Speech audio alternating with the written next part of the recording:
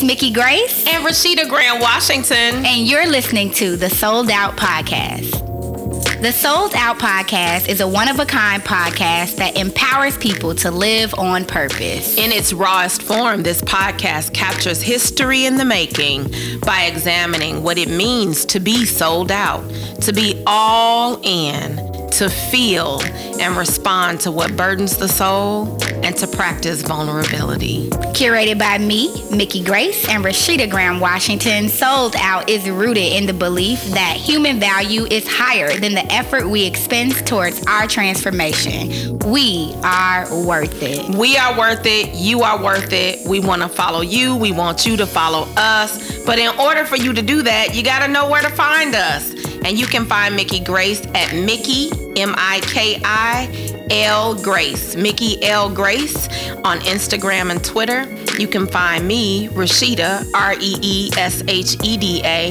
at Reesheda NGW and at Live Exclamation on Instagram and Twitter.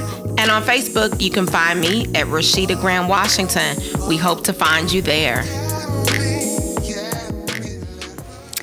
So when I decided that I wasn't going straight to grad school, I remember feeling slightly embarrassed every time someone asked me, so what's next? Mostly because I didn't have an idea of what I was going to do. I didn't have any job offers, and I hadn't applied to any graduate schools. And it wasn't long before I started hiding behind the phrase, I'm going to take a year off. While it did take me a little bit of time to get comfortable in this uncomfortable situation, it wasn't a moment before I owned the fact that I like to read, write, and reflect almost every day of the week. I had interviewed for countless of jobs and been rejected from most of them. And I've had a lot of awkward conversations with people who, even after being told a very shorter version of this testimony, still asked me, so what do you want to do? And I decided that I'm not continuing my education until I'm ready, and that's okay. And it wasn't until I did that, it wasn't until I made that decision that I was able to get a good look at my life by design. I took a lot of quiet moments to reflect on my undergraduate experience, my childhood, and my life. I asked myself a lot of questions like, what have I learned throughout the years? And out of everything, what did I like the most? What did I dislike? Then I moved on to some more difficult questions. Well, why did I like this? Or why did I not like that? What really inspires me? What problems do I want to solve? And what would happen if I let my inner voice, my intuition, my guide, drive my life? With each of these answers, I was able to come to a revelation, a mapped out understanding of who, what, when, where, and why as it pertains to me. And I've been using this map as a guide in my journey to self-actualization. Along the way, I've made a few very necessary stops, getting the opportunity to gauge my skills and my interests working certain jobs that I thought I would love, when in actuality, I just love the thought of the job. All right. Today we are here to talk about human-centered design. Miki's segue is a perfect one in which we get to see the distinction between curating, constructing, and designing our lives around other people's expectations or models that existed before we came, and really stopping to think about what it is to center our work, our life, and our life's work on what's most important or distinctive for us. Human-centered design is an approach to interactive systems development, the ways that systems work together, and that aims to make systems usable and useful, focusing on the user herself and what they need and what their requirements are, and applying systems based on the express felt needs requirements of the user. This approach to doing and being enhances effectiveness and efficiency. It improves human well-being. Users are generally more satisfied with the product because it has been created or crafted with them in mind, and it enhances the possibilities of both accessibility and sustainability. We can certainly hold on to and endure experiences and situations a lot more readily when they are created with us in mind. It also helps us to proactively mitigate harm to health, safety, performance, and existence for human beings when we craft and curate and innovate and design with human beings in mind. So, Miki, tell me, where are some of the places in your life where you've experienced human-centered design, and what impact has that had on you? So, my first full-time job out of college, I was responsible for working with 18 to 24-year-olds. I did that every day. And let's go back. So before I worked my first full-time job, I worked at a small organization in the city of Chicago. And this organization had received some funding to put on some programming for adult learners, and I was there to facilitate that programming. And you're an educator, Sure. so you know that when you get this stack of material that you're supposed to put in front of learners and figure out how to make it work. So that was what I was tasked with. And then at some point I realized, this is not working. This is not working. This is not getting through to the folks that I am hoping to, teach. So at that point in my life, I had been spending time with them every day. When you spend time with someone every day, you get a sense of how they can be transformed. Excuse me. Yeah. And I think the issue with me not going to grad school, I came across this concept of human-centered design, and I was using it without even knowing that it was a thing. So yeah. And let's get at that. Sure. How is it possible, without going to grad school, Right. and without studying human-centered design or having someone teach you it as a model, Yeah. how is it that you were able to acquire the skill sets necessary to deploy human-centered design without studying it? Yeah, I think that human-centered design, at the core of it, is literally just about being human. So the first step in human-centered design is to empathize, to be with people, to talk to them, to spend time where they spend time. And I think that when you do that, you get a true sense of someone's real plight, and not what you may have read about or not what you may have saw on the news. So I think it was just a natural course of being when you're someone who carries empathy in your body. And yeah, so yeah, it's interesting. I wonder to what extent our cultural affiliations, our ethnicity, our gender and race inform our natural proclivity toward human-centered design, right? Like when you come from Black culture, where community has always been an embedded priority, and where interconnectedness and intersectionality has been kind of threaded into the DNA of the culture. When you, even in the Black church, I would say historically, if you think about the lessons people taught in Sunday school, it was always about, make sure you have enough for everybody, or whatever you have, you can share some of it with somebody else. Or did you think about how that was going to make her feel? That was a question I got all the time. From my mother, between my siblings. Yeah, that benefited you, but did you think about how it was going to impact your sister? yeah, that's different for me though. Yeah. Because can't say that my childhood was full of empathy. Yeah, no. For me, I don't know. I think my ability to empathize with people comes from the desire to want people to empathize with me. And to have more of it in the world. Yeah. Because I never really had an example of someone empathizing with me. Like, I had a lot of bad behavioral issues when I was a kid, so people weren't trying to empathize with me. Yeah. Right? I was in trouble. Yeah. All the time. And, I think about it like, there's this song by this guy named Brent Fayaz, and it's called Home. And in the song, he's like, in the beginning of the song, you can hear his mother coming in. The dog is barking. You could tell she just got off work. She's tired. And she starts hollering like, come downstairs. What are you doing? You got all F's on your report card. What is going on with you? And he starts singing, and he says, I remember being scared to come home because my mother found out I did wrong. And then he says, why won't you hold me? Sweet, dark, and holy.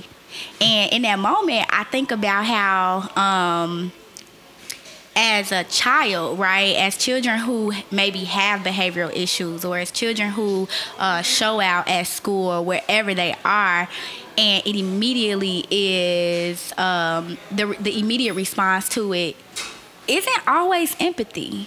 And from that song, when he was like, well, why won't you hold me? It made me think about it like, dang, nobody ever thought to think, maybe it's something wrong with her. Like, maybe it's maybe something's going on. Yeah. I'm actually saying the same thing you're saying, that it wasn't from a place of empathy that I learned human-centered design. It was from these questions I got, like, why didn't you think about this other person? And I'm like, oh, okay, thinking about another person. How does that work? What does that mean? And what does it mean to have it be? Because people would say it to me, but not necessarily because they were always exhibiting it themselves, right, but because they expected it to be exhibited on behalf of them or behalf of someone else, right? And so when I got to undergrad, I joined a sorority, the greatest sorority on the planet, the Alpha Kappa Alpha Sorority Incorporated. That's another episode for another day. Right after the Deltas, okay? Right after the Deltas, y'all can be the best. That'll be episode 10. Mickey and I will duke it out, Delta, a.k.a. Between the two, we holding it down. I think it's safe to say. Right. But I learned a lot from being in relationship with other women on campus who were like, Reesheda, this is how that impacted someone else, or did you think about the ramifications or the long-term fallout of this decision? Yeah. And then I got curious, not because a model had been set for me, but it's like, wow, what would it be like to live your life from that space? And what would the world be like if everybody lived their lives from that space of this? I'm going to first think about humanity and how the way I show up in the world impacts humanity. So what would you say is at the core is the difference between like human-centered design and asset-based community development? Yeah, I don't think there is much difference. Just another name? I think, well, you know my whole spiel on how people have to codify things in order to monetize them. Right. And so in the design world, this is the language of asset-based community development in the design world, right? It just is. It's the way that people in the design world have codified this way of being. In the community development world, it's called asset-based community development. That's the way that they've codified this way of being in the community development world, right?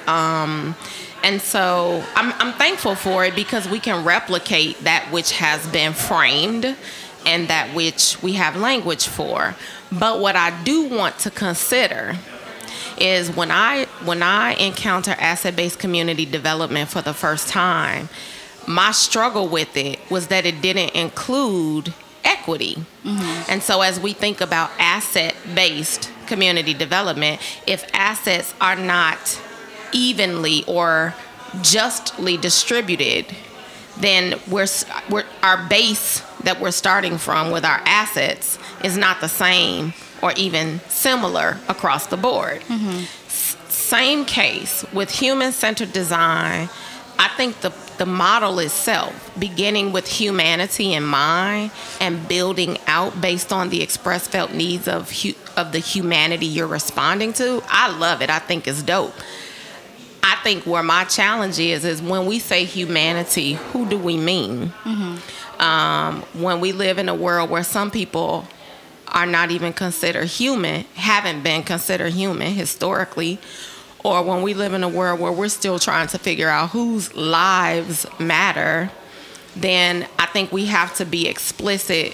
When we say human-centered design, we can't make the general assumption that when we're designing, we have all of humanity in mind.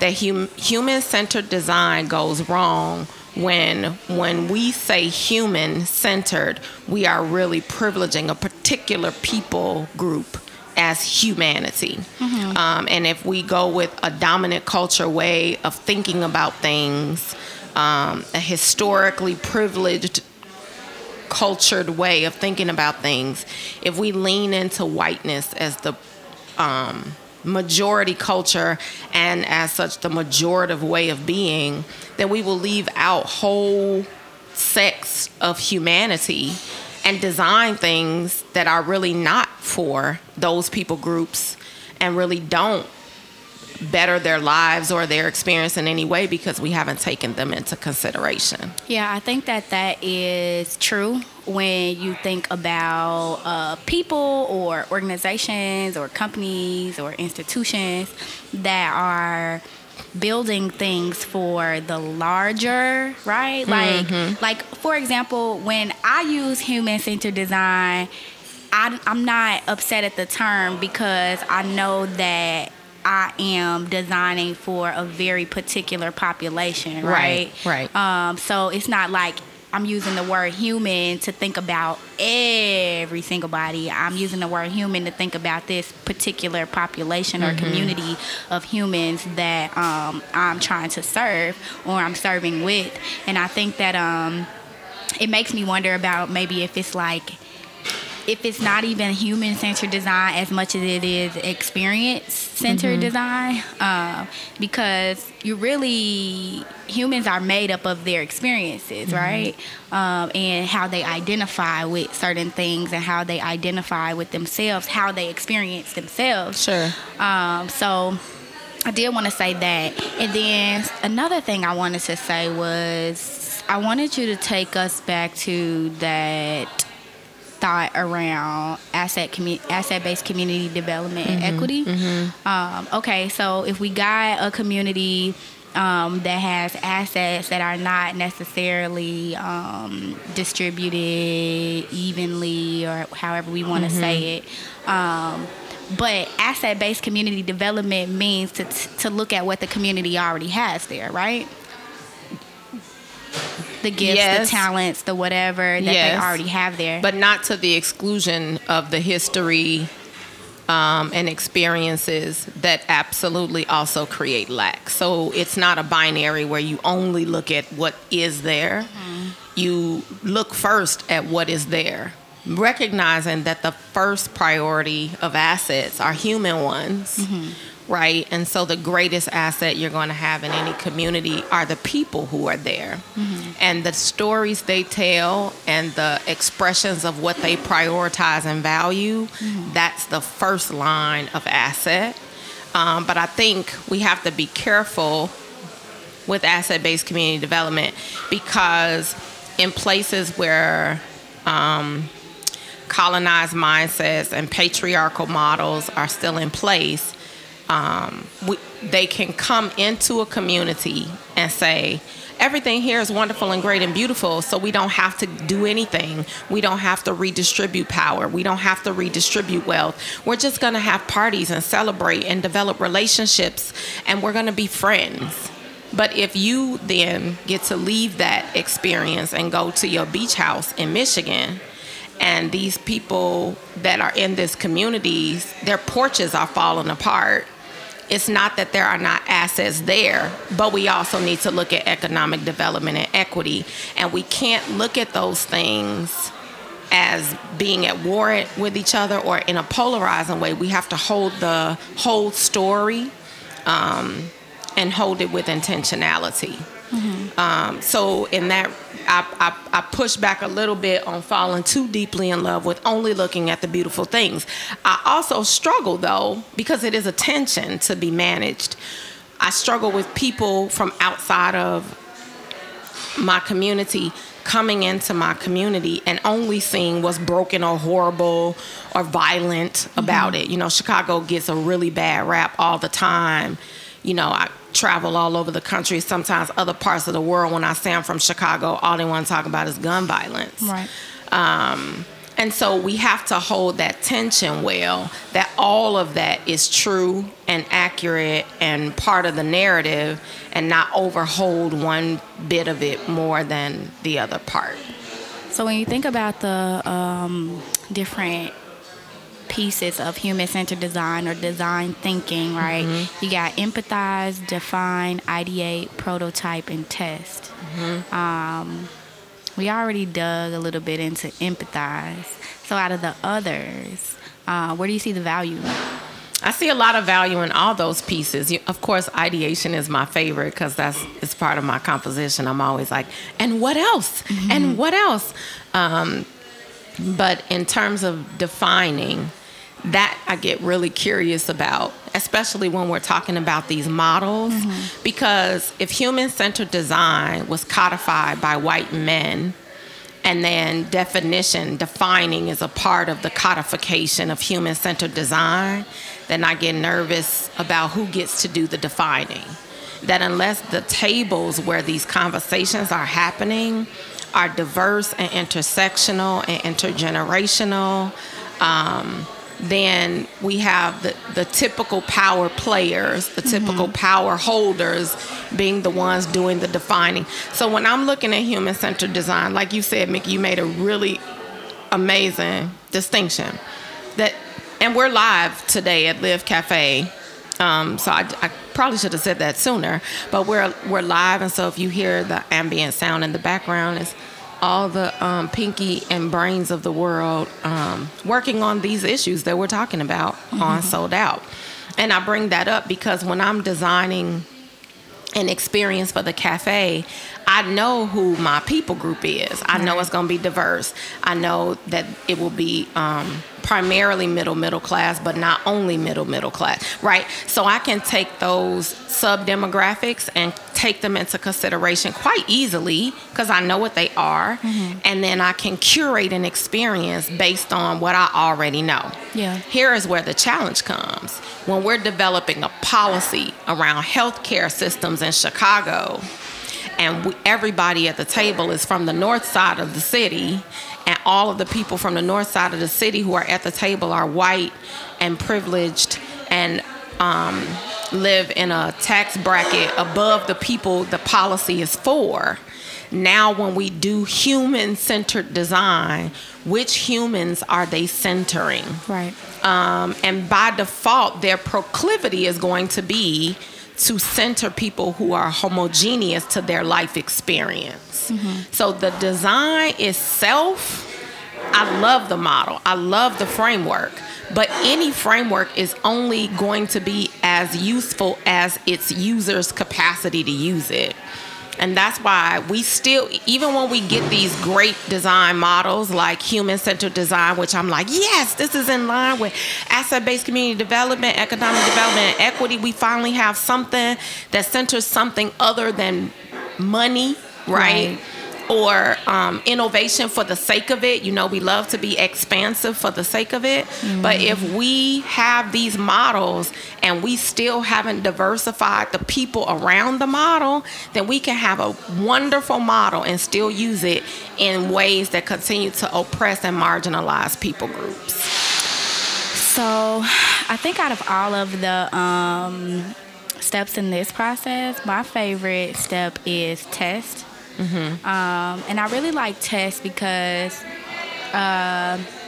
when you're able to put something out and watch it work, or watch it not work, it's kind of like revelatory. I think the second time in human-centered design, it's always the better time. Because now we've actually learned something.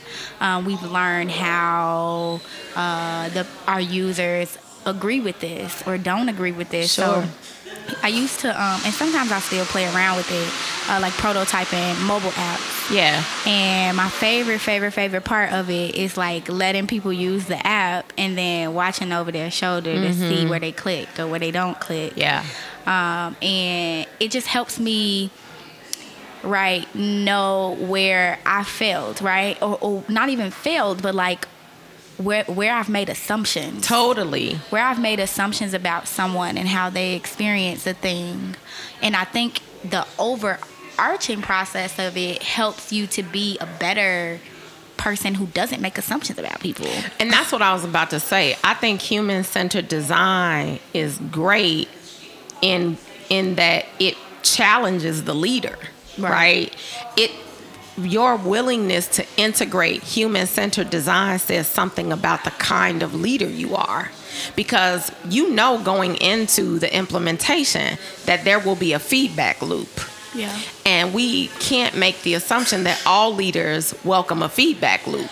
But if you're choosing human-centered design, you are looking forward to, like you said, I anticipate looking over their shoulder to see, like, what are they going to say about it? What do they love about it? What are they going to give back to me that I'm going to be like, oh my goodness, I totally missed that. Yeah. You have to be the kind of leader, table setter, curator who desires that kind of feedback and response. And so I think it really does tell us something about the kind of leaders we have, depending upon whether or not they're willing to integrate human-centered design into their processes. Yeah, and I think that when we consider human-centered design, it is a matter of giving yourself permission to be honest with yourself about whether or not you really want to create something that helps people, or if you want to create something that helps yourself. So I have had I've had opportunities to work in some very innovative spaces with some of the most brilliant people, and I had come to the revelation that in a world where we can create anything, we have to be mindful of what's worth creating at all. Yeah. Because we'll just like I went to this event called Introduction to the Startup Tech Community in Chicago, and this guy was talking about how he used to work in Silicon Valley and now he works in Chicago, and he loves working in Chicago on the tech scene so much more because in Silicon Valley people are just creating for the sake of creating. Yes. They're just innovating because they can do it. Here in Chicago, people are more mindful of using technology and user experience design and their services and products to really have an impact on issues that we are facing, to solve stuff. Yeah. And so I think there's grounds for it to be used all willy-nilly, and there's grounds for it to be used in a very transformational way. It just depends on the people using it. Yeah, for sure. And isn't that where we always land as we come to the end of this episode? We can have all the models in the world. In fact, there are so many that you and I are like, that's part of our manifesto. We're sold out on some of these old models and we just need new models. And in some ways that's true. And in other ways, sometimes I wonder if we have models that are just fine and we need to get curious about how we're implementing them as human beings. That any model we create, we could create all new frameworks and all new models, but if we're not examining our objectives for use And if we're not examining our intentionality around how we deploy models, who we invite into the process, who we center in how we implement, then we'll have a bunch of models and still we won't have the transformation we're looking for. This is sold out. We are sold out. If you're looking for other ways to consider this pretty heady topic, I would encourage you to go to Dev Explains on YouTube and click on the video on human-centered design. This sister does a really good job of unpacking the way the human-centered design works. And we hope that this is one model of many that you'll hear about on Sold Out that you might consider analyzing in comparison to other design frameworks, and that you might even practice in your own context. We thank you so much for listening.